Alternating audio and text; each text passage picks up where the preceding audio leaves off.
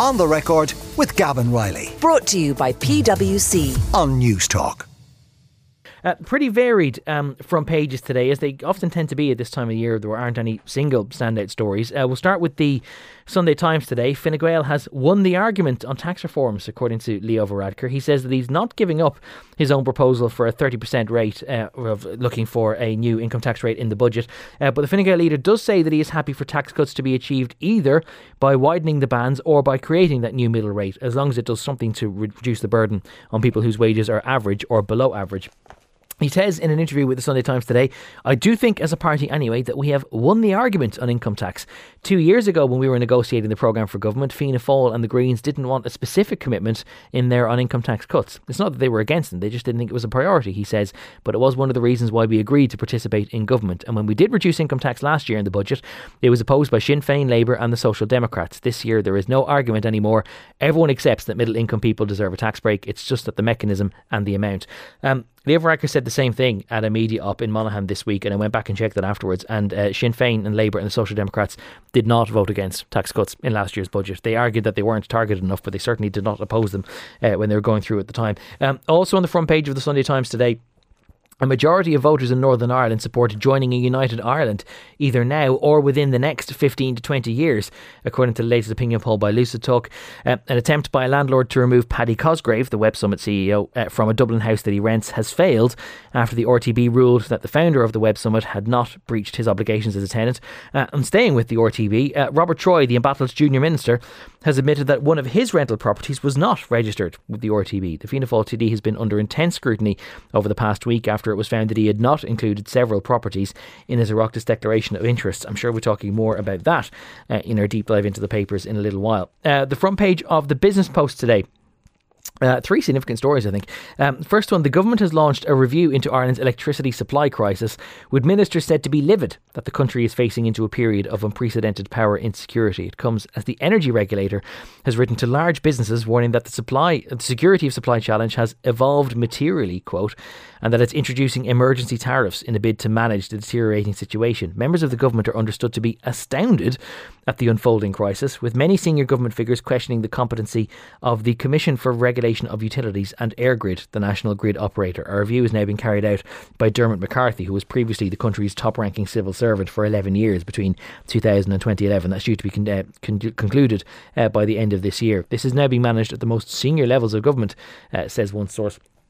Also on the front page of the Business Post, a dramatic decline in taxes paid by large investment property funds, which has prompted a review by the Revenue Commissioners. This is fascinating stuff. Institutional investors nearly doubled their profits in 2021, but the effective rate of tax they pay through Irish real estate funds fell from nearly 18% to only just under 6%. In 2019, Pascal Donoghue said that some IREFs, these are institutional investors, some Irish real estate funds, IREFs, some of them had managed to engage in aggressive behaviour to avoid tax, he said, which was why, as part of the budget 3 years ago, he put in place some measures to limit their ability to avoid tax. That resulted in the tax last year they paid 36.8 million last year on a taxable amount of 621, but that's compared to paying 65.7 million on 369 million in 2020. So effectively they have managed to almost double their taxable amounts, but yet the tax they're paying is quite small. So Pascal Donoghue has instigated an inquiry into all of that. And also the Business Post, multinational tech firms in Ireland, we read last week that they were trying to sublet some of their extensive property holdings in Dublin because they weren't going to be recruiting as many people. And now, one step further, multinational tech firms are slowing recruitment and putting in place hiring freezes due to global economic concerns. Third-party recruiters have reported less activity across early-stage startups and stock market-listed companies. The front page of the Mail on Sunday, murdered granny feared her suspect would kill her. Tragic grandmother Miriam Burns, who of course was dominating the news after that awful murder in Killarney this week. The Mail on Sunday tells us today that she lived for years in fear that she would be killed by the chief suspect for her brutal murder. It's also emerged that the suspect, who was known to Ms Burns, is in custody over district court offences. And finally, for now, the Sunday Independent lead story, whose author is with us in studio, Leo Varadkar has said that Taoiseach Micheál Martin's refusal to rule out going into a coalition with Sinn Féin could help Fine Gael win a fourth term in government. It's written by Hugh O'Connell, who's the newly minted Deputy Political Editor at Independent Newspapers. Hugh, congratulations on your new title. Explain to us a little more Leo Varadkar's rationale behind this. Thanks, Gavin. Yeah, this is remarks, I think, that were for a select audience of Fine Gael members in Cork Southwest. That, not anymore. Well, not anymore, no. But really, I think he was trying to make the point that, there's a couple of points he was making in this lengthy Q&A with Fine Gael members in Cork Southwest on Friday night. And, he was arguing that Fine Gael shouldn't be fatalistic about this idea that Sinn Féin getting into government is inevitable, and that, the party should be gunning for a fourth term in office, which would be pretty historic and, perhaps might seem pretty unlikely based on current polls. But, he was making the point that Fine Gael and Fianna Fáil's vote combined, if you look at most polls, is ahead of Sinn Féin's. Whether that's the case or not, we'll see.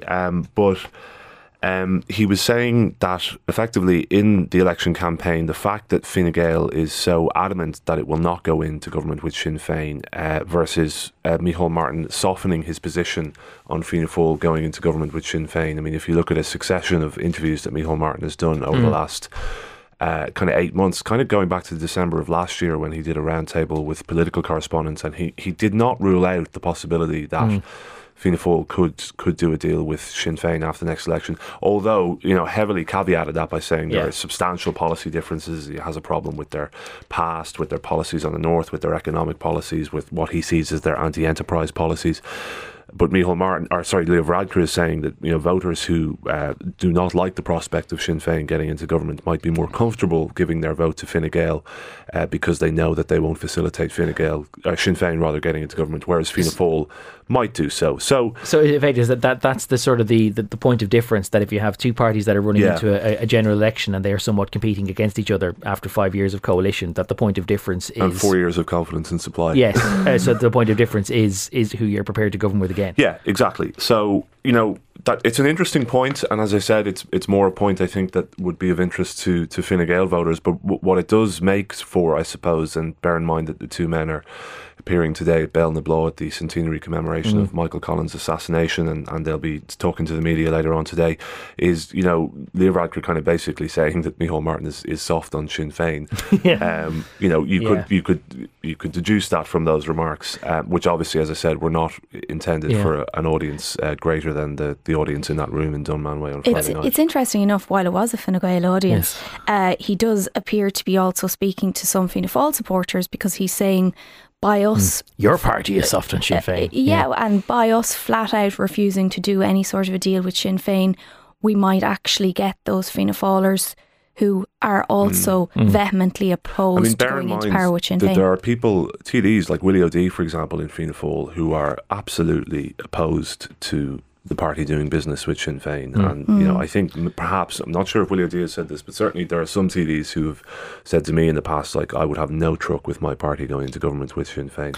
I think there were some in the past as well who also said that they would have no truck with their party going into coalition with Fine Gael. Here's where we are. That was the voice of Elaine Loughlin, by the way. I hadn't introduced her yet. That's Elaine Loughlin, who's the deputy political editor at the Irish Examiner, who's also with us for going through our Sunday papers today. Just before we go any further on, actually, we have a little clip of Micheál Martin discussing this prospect of prospective coalition with Sinn Féin and whether he would ever rule them out. This was at a roundtable interview that he gave to print journalists when he was on his trip to Asia last month, when he was visiting Japan and Singapore.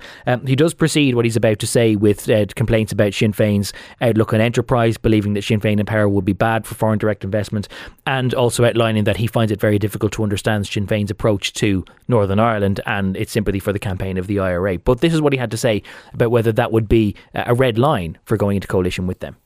But I'm not saying it's an issue that becomes a breaking point into the future, but I would have thought it's a legitimate political issue of the day, because in many ways this idea of the gun being the answer to everything poisoned previous generations of Irish people that led to what happened.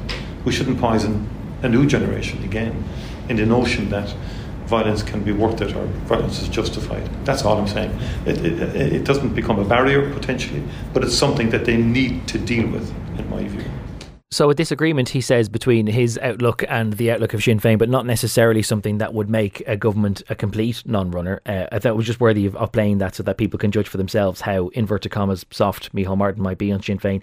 Although, Elaine Loughlin, I'm not sure whether is this an instance of political parties just repeating the failed campaigns of previous? Because a lot of the last general election was marked by Fianna Fáil and Fine Gael in something of a competition, saying, no, I won't go into I won't go in with Sinn Féin. No, I won't go in with Sinn Féin.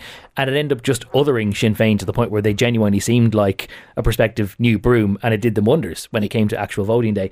And I sort of wonder, is there really an awful lot of merit into this idea of once again portraying Sinn Féin as baddies and saying we won't go in with them, when actually you're just ruling yourself out of coalition with a party that's far more popular than you? Mm-hmm. And it does speak to this kind of identity crisis that both the two main parties have at the moment. As Hugh said, they've been in power essentially together since the Confidence and Supply Agreement, and now actually in government together. And it goes back to, we had that secretive, not so secretive meeting of Fianna Fáil backbenchers before the summer recess, where they were saying that the party, to differentiate themselves from Fine Gael going into the next general election, will need to come up with policies that are outside the programme for government, so they can go to the electorate and say, this is what makes us different from Fine Gael.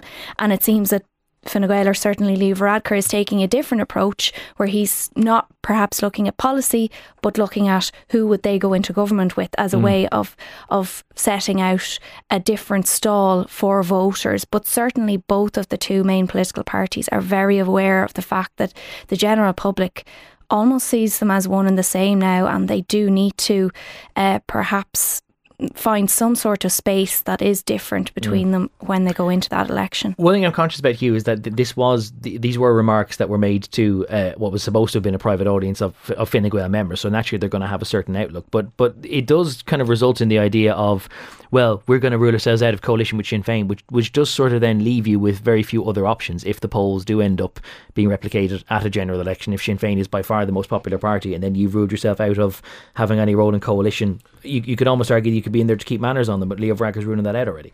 Yeah, I mean, his logic seems to be that Fine Gael can benefit from this opposition to Sinn Féin, can increase their vote to maybe 24-25%.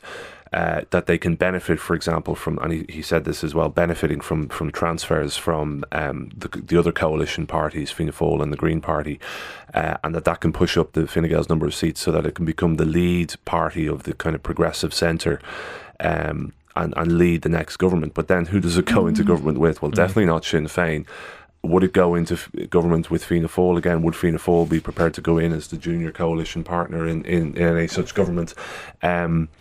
So, all of that, I suppose, presents further questions as to how realistic Leo Varadkar's line of thinking on this is.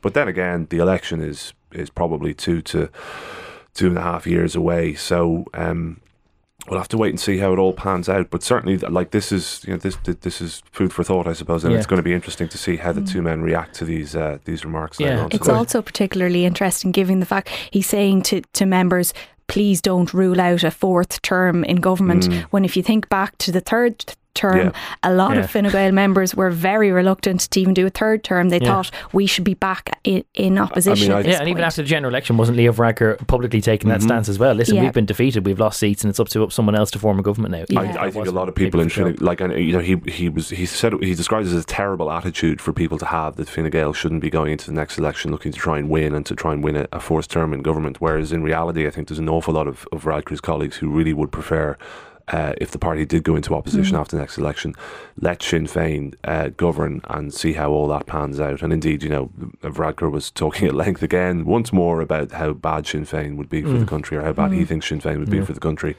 And he thinks that in 2 or 3 years the country would be in a very bad place. And his colleagues in Fine Gael would see that would be the perfect opportunity for Fine Gael to gain ground. But I suspect you probably hear ifs, buts and maybes there. I suspect you probably hear much more about how apparently ruinous Sinn Féin would be in the speeches at Belknap today, given that it is, of course, the leaders of the two other parties that are so vociferously opposed to Sinn Féin. In the meantime, there is a lot in today's papers as well about the current relationship between those two parties, because they've still got another 2.5 years of coalition together. I see in the Business Post, Elaine, that there are some tensions apparently between Fine Gael and Fianna Fáil over who's going to get the finance portfolio after the reshuffle in December. Yeah, and this comes down to another gig outside this country. That's President of the Eurogroup, Paschal currently holds that position, and they're talking about if he was to go forward for re-election, he would need to be finance minister.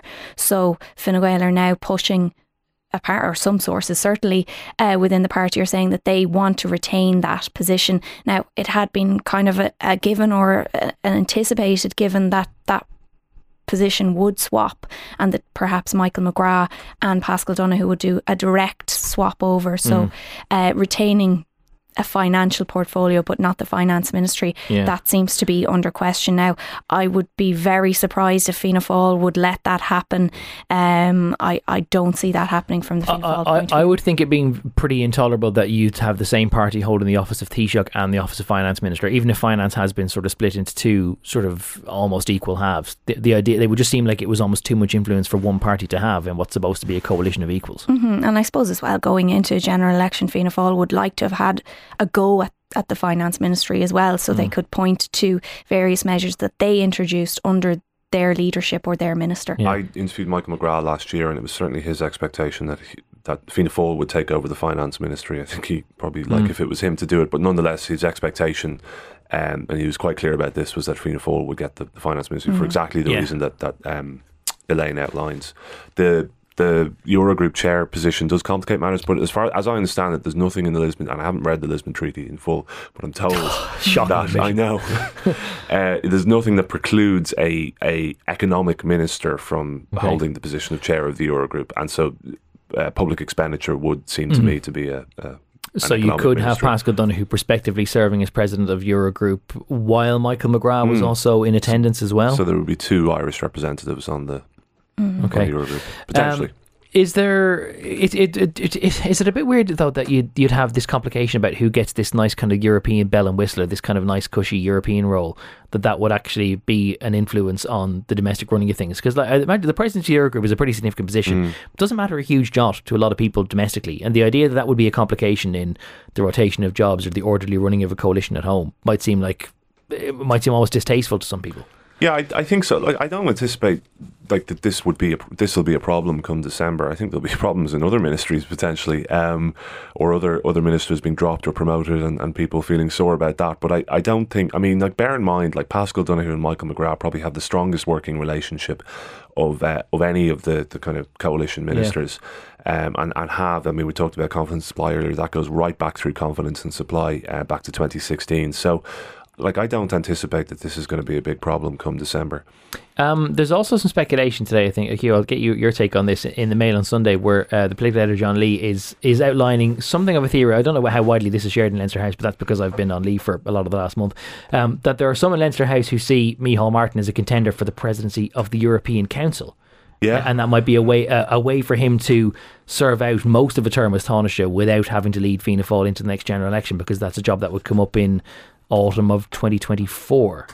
Yeah, I mean, like, look, Micheál Martin, and like, this goes, you know, when Enda Kenny was Taoiseach, he was constantly being linked to European jobs as a way to get him out of Ireland.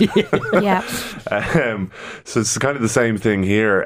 Certainly, it's a nice orderly way of creating a vacancy for party leader without someone having to knife him. It is something that a lot, you know, people around Leinster House have discussed, you know, a little bit over the last since there's always been a debate about Micheál Martin's future in Leinster House, even if he would prefer that there isn't, and he would dismiss all of that.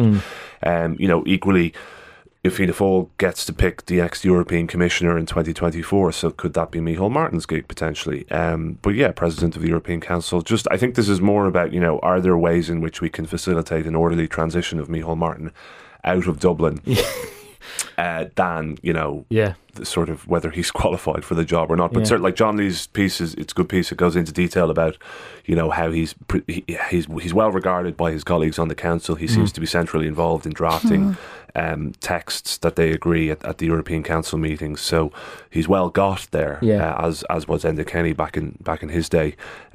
So I suspect this speculation will continue for the next year or two. The only thing about these speculations of European jobs, Elaine, is that I always wonder, are we unique in Europe that we always speculate that our leaders could end up getting some big European job? Because there's always speculation that Leo Varadkar could go off to the European Commission, that Paschal Donohoe could go off to the European Central Bank or something now that he's got the Eurogroup, because it could be something of a stepping stone. We're forever speculating whether our lads are good enough for big European roles. Mairead McGuinness could be the next president of the Commission, apparently. So we always have the speculation.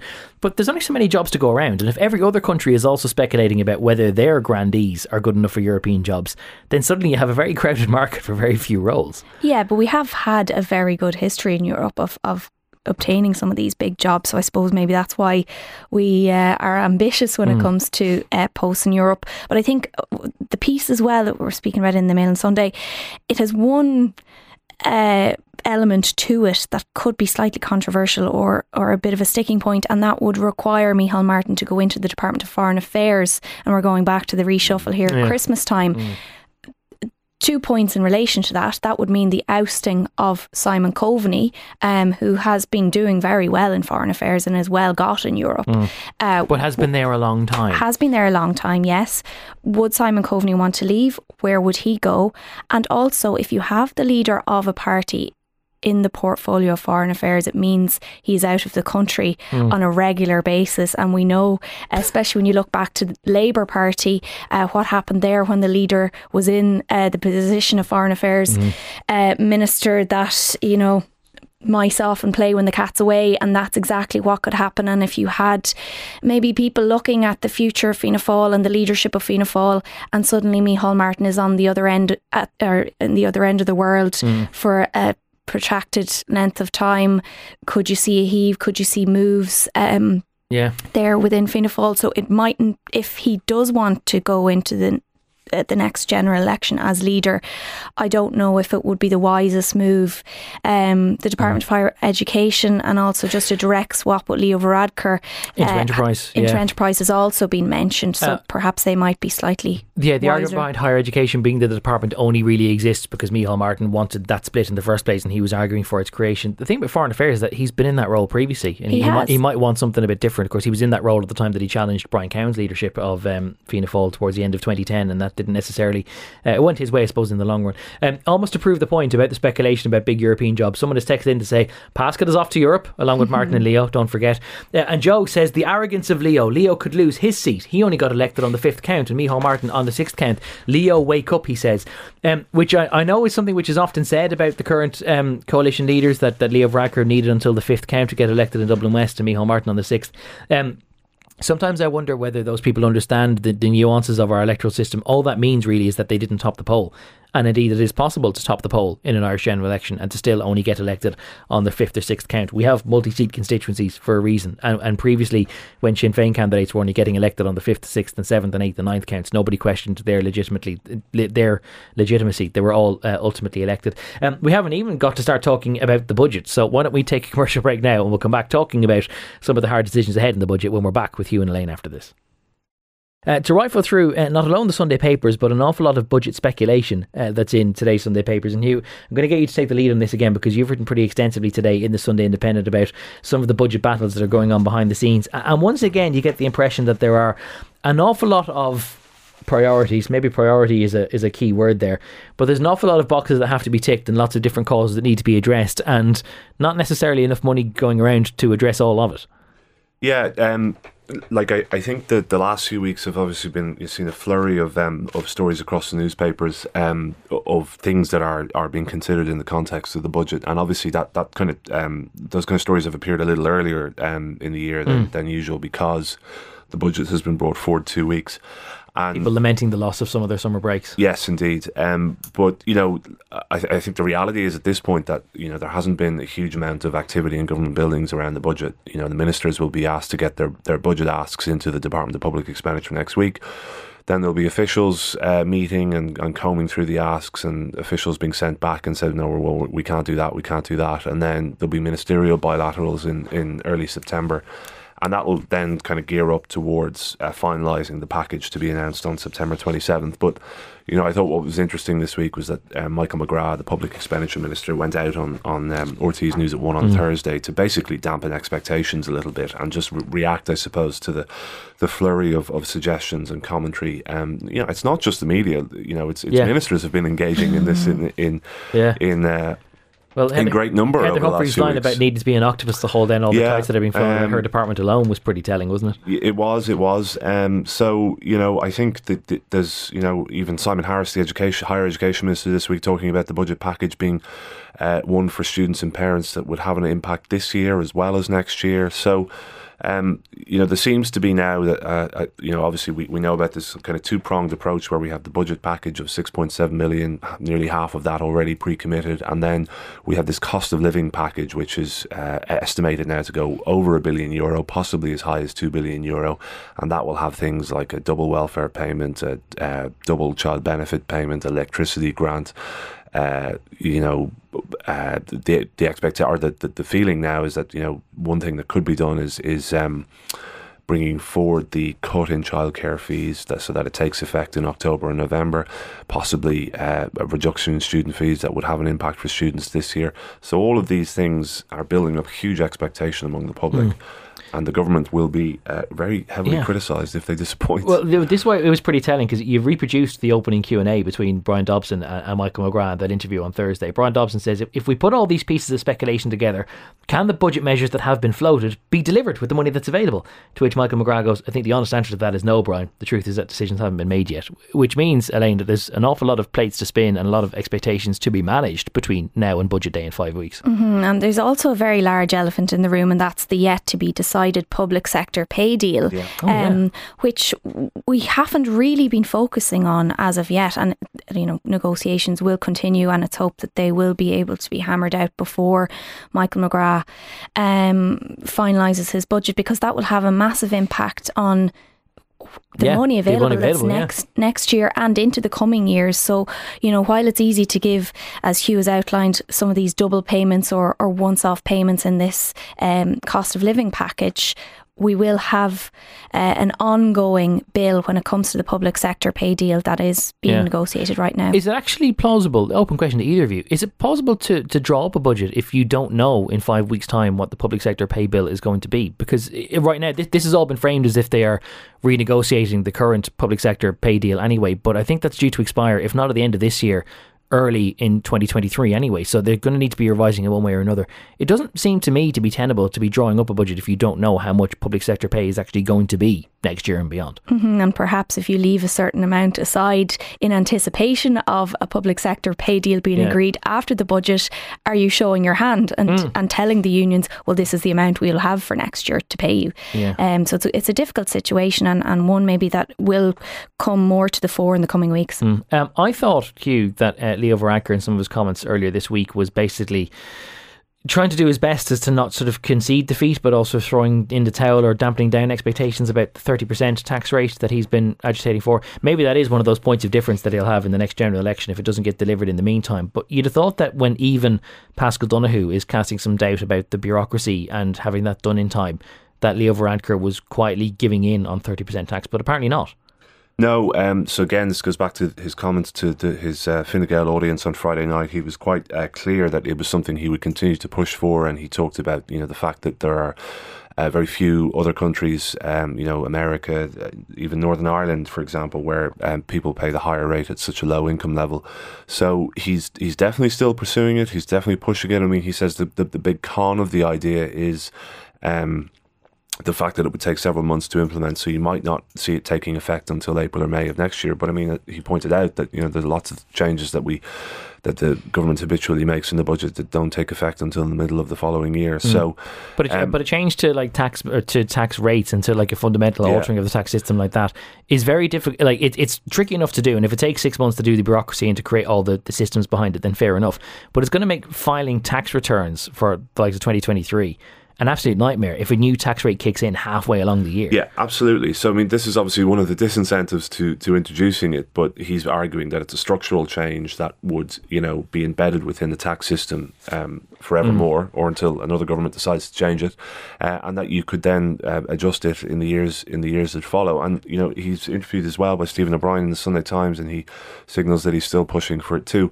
I mean, if I was a betting man, I would say that it's unlikely that this is going to be announced in the budget, but perhaps there might be some soft language around we'll consider it further in the context of a further review of taxation policy going forward. If it doesn't happen though, Elaine, I would also suspect that it's not likely to happen just because there's going to be too many other priorities, and especially if public sector pay hasn't been nailed down by then, the idea of setting aside money for a new tax cut or a new tax rate, I don't know whether it's sort of plausible. But that Leo Varadkar risks an unusual problem of his, making himself a hostage to fortune by talking too much about something that he can't deliver. But it's something that he has been speaking about, although continuously in the past few months, for years. Effectively, it's been a thing that's raised by Fine Gael ministers almost annually as something they'd like to see done, and never happens. And I think since Leo Varadkar has been speaking about it in recent months, we've had a whole list of reasons as to why it cannot be implemented, coming from both Fianna Fáil and Fine Gael ministers. And the most recent one I think Sean Fleming mentioned this week was the impact it would have on pensions. So currently, if you're paying the 40% rate, you are obviously contributing more than if you go down to the 30% rate. And we know that the pensions issue is a ticking time bomb, so that also would have to be factored into a new rate of tax. Fine Gael has a very bad record when it comes to promising tax changes. Abolishing the USC, yeah. I seem to remember an Ard Fheis speech by Varadkar 3 or 4 years ago, possibly longer than that, where he said they would raise the entry point to €50,000 for the higher rate. That still hasn't happened.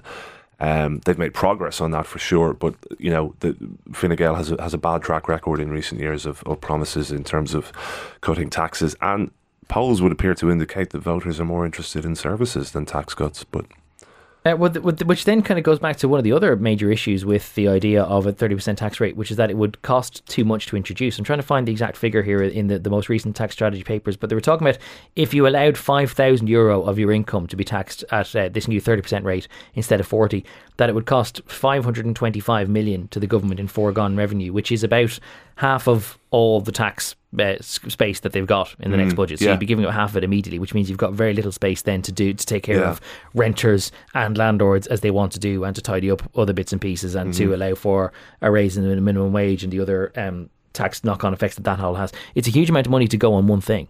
Yeah, it is, and I think that those papers say, and that the 30% rate would benefit 1 million taxpayers, but if you index-link tax bands, it would benefit 2 million taxpayers. So it's about, I suppose, using the limited resources to spread the love as much as possible. It does, though, go back to, and I think the Sunday Times piece, Fine Gael has won the argument on tax reform.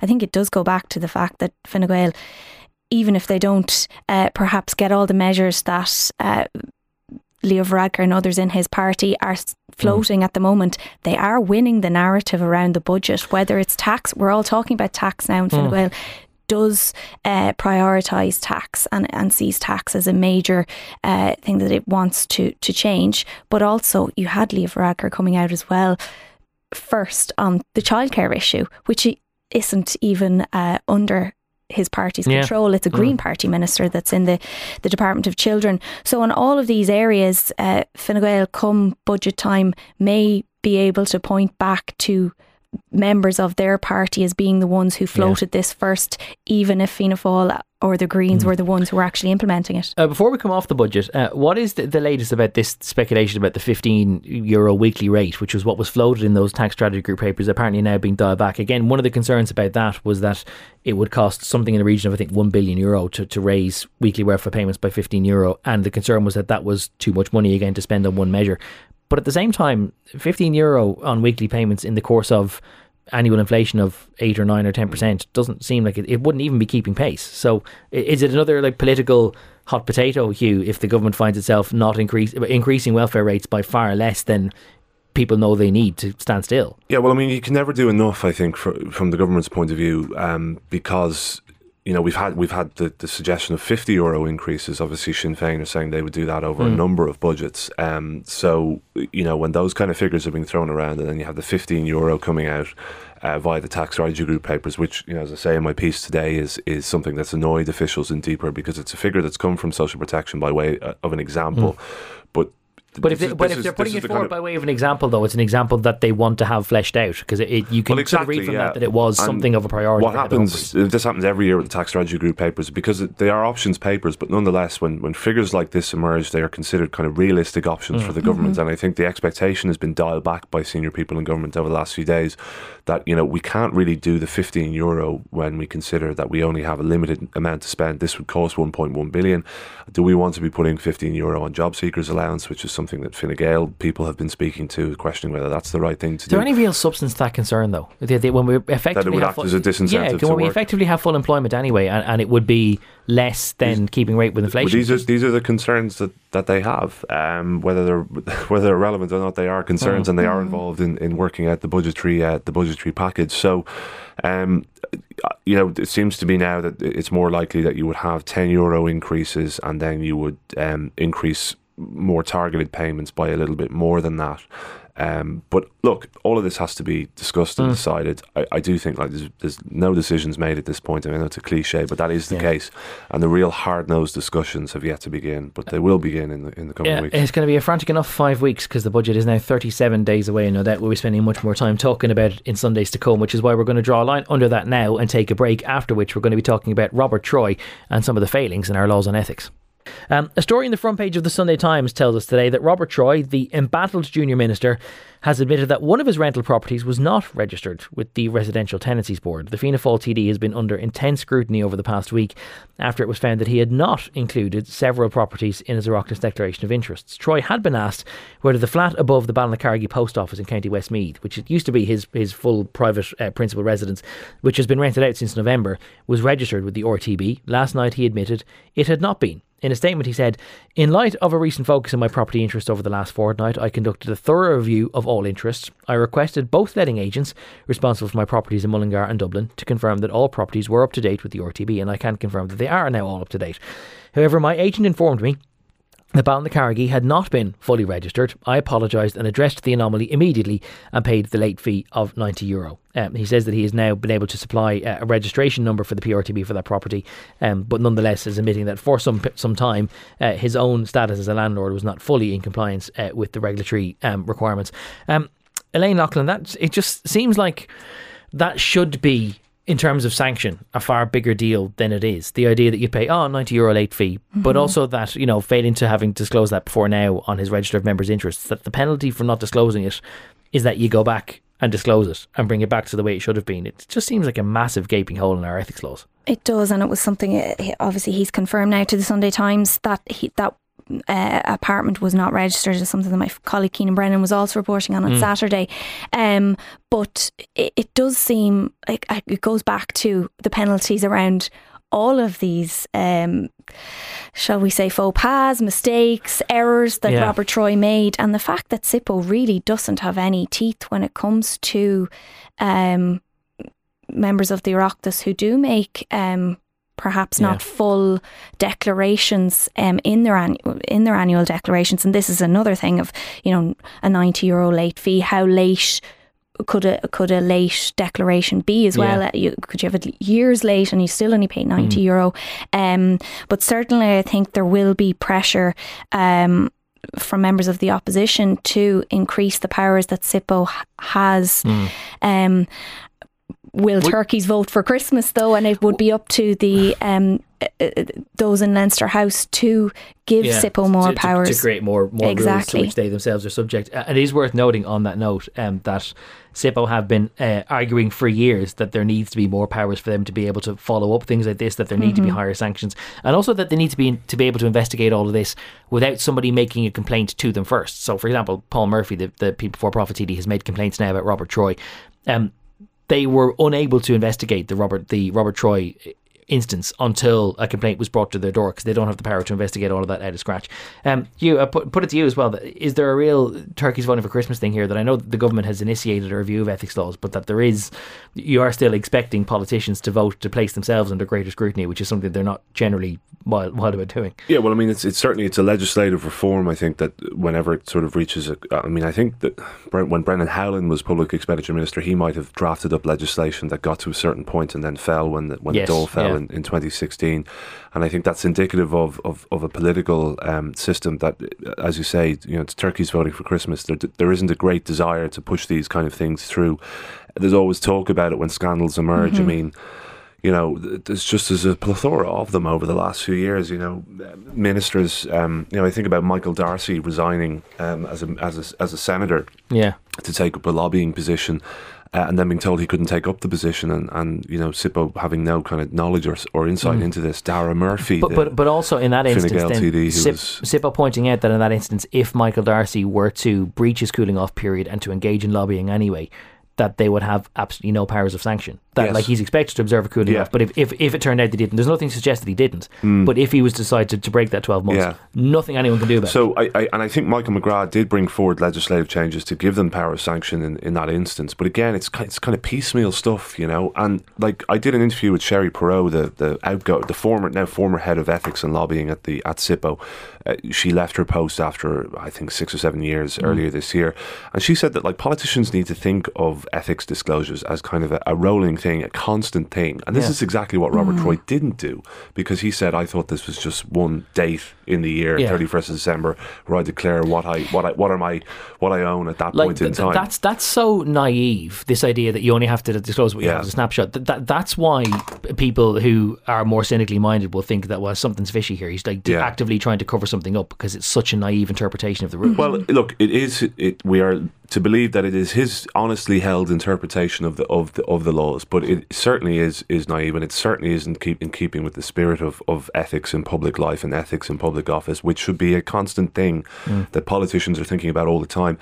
And it should be something where politicians should, just as a matter of course, declare, what their business interests are, what their property interests are, so that the public know, so that when they get up in the Dáil and they speak on these matters, the public know what it is, what their interests are, and they're all out in the open and fully declared. That's what being in public life is about. Yeah, it just goes back to kind of the archaic system that we currently have, where you literally fill in a physical form every year and send it in, and that's okay.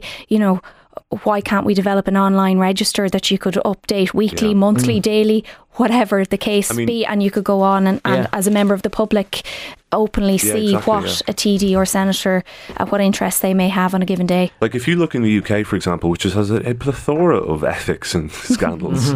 Maybe we shouldn't be looking. But if you look at that, MPs have to declare. Yeah, they turn a lot of things up because MPs have to declare any outside income that they get, whether it's they give a speech or they have property interests or they have second jobs or whatever. It's all declared, the amounts they earn, all of this stuff. And now frequently there are MPs who appear to be straying outside the rules or doing things that are ethically questionable. The point is that we know about it. A few texts coming in on this. One person says Robert Troy never forgot to claim all of his expenses, did he? Which is, I'm sure, a widespread perception out there. Someone else says that Robert Troy is in charge of serious matters of state as a junior minister for employment and enterprise, yet he does not have the most basic understanding of the basic SIPO rules. On that note, actually, just one thought that just crossed my mind, Elaine, when you were talking about this idea of being a kind of a live register. You're only required, you only make the disclosure every year, I think every January, and you're supposed to outline the assets that you had the previous year. So in a funny way, if you had bought and sold a house, you would be disclosing your interest in the house long after you'd sold it anyway, which is maybe what gives rise to the stupidity of only having to make a disclosure once a year anyway. Yeah, and that's the argument that Robert Troy was making, claiming that he no longer held the asset, so didn't realise he had to declare it because, as he said himself, he had both bought and sold the house in the same calendar year. So he didn't think it had to appear on the declaration. But as you said, if you had this rolling online system, that asset would appear and then be taken off again when it was disposed of. He's the Minister of State for Company Regulation, and in one instance he didn't declare his directorship of a company in 2021 when he was the Minister of State for Company Regulation. Quite a few people who are aggrieved about his status as a landlord as well. One person says, does the Robert Troy situation not just point towards the fact that there are too many TDs that are landlords? Landlords during a housing crisis where being a landlord is financially beneficial. Why would government TDs want to solve the housing crisis, suggests that one person.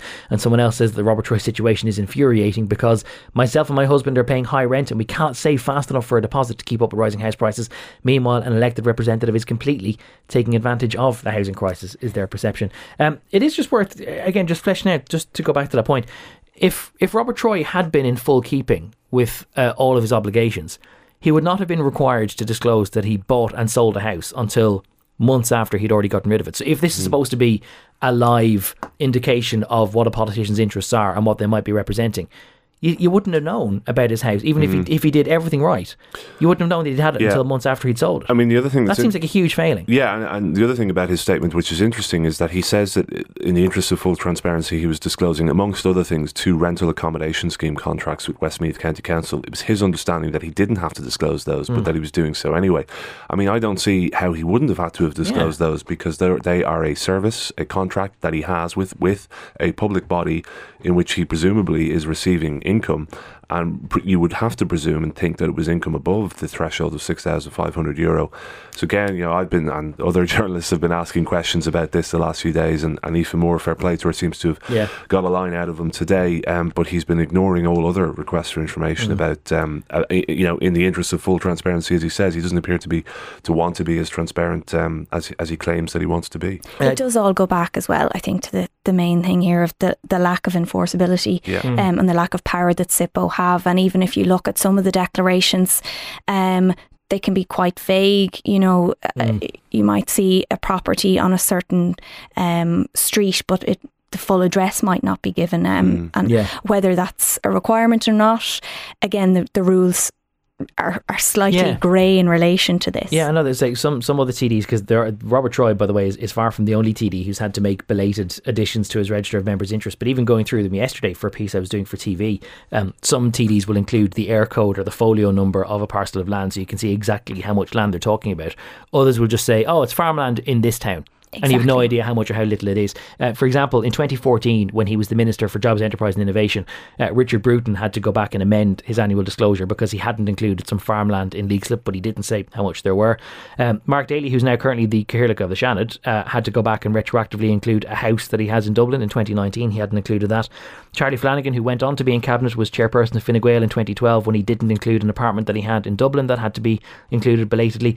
Danny Healy-Rae had to amend his disclosures twice because in 2017 he didn't include 38 acres of agricultural land that he owns in Kilgarvan. And because in 2016, in his original disclosure, he didn't include his incomes from being a publican, a farmer or running a bus hire company, Michael Healy-Rae did disclose his ownership of the filling station in Kilgarvan that people might know that he's connected with, but he didn't include his directorship of it. That had to be included in 2019. Green Party TD Brian Ledden has a house in Limerick. He's a landlord in the North Circular Road. He didn't include that in his first disclosure in 2020. Richard O'Donoghue did disclose that it's 1.02 hectares of agricultural land that he left off the register in 2020 and had to go back and add because he cuts hay on that every year. And Junior Minister Oisin Smith, another Minister of State, didn't include his ownership or directorship of a private company, albeit one which was dormant and never traded, in 2020. And when you have such a litany like that, Elaine, of assets and interests which are not disclosed, it's kind of easy to imagine how a culture emerges where TDs don't think it's the end of the world when they accidentally leave something off, because there's literally no punishment. Well, it's clear from that long list that you just mentioned there, Gavin, that this obligation doesn't really seem to be taken seriously, or certainly if you're kind of forgetting to add assets on a yearly basis, are you really taking the time that's required to fill out the form correctly? And they, by the way, are only some of the present members of the Oireachtas have had to do it. I didn't even include the likes of former Health Minister James Riley, who, while he was Health Minister, albeit this being held in blind trust, didn't include his 25% stake in a nursing home in Carrick-on-Shore, something which could have materially been influenced by his own actions as Minister for Health at the time. Final word to you on this, Hugh, because we do need to wrap up and let you guys go. How likely is it, if there is now a formal call from Michael McGrath for there to be submissions for an overhaul of ethics rules, is he likely to be taking this forward now, or more likely now that Robert Troy has drawn attention to the deficiencies? Oh, I think so, yeah. I mean, Michael McGrath, I think, said last week that this is something that would take shape in the next number of weeks, and he'd be bringing proposals to government. But I also don't think it's over for Robert Troy. I mean, bear in mind, there is calls today in my own paper for him to account for this in the Dáil when it returns in September. The Fianna Fáil thinking is ironically taking place in Mullingar in his own constituency. I can't imagine that he's not going to show up to that, and certainly the likes of Elaine and myself will have a lot more questions for Minister Troy in the coming weeks, so I think he's not out of the gap just yet. Hugh O'Connell and Elaine Loughlin, thank you both very much for joining us through the Sunday Papers. We'll be joined by the Minister for State for European Affairs, Thomas Byrne, about the Tory leadership and indeed about Robert Troy and other matters when we're back after this.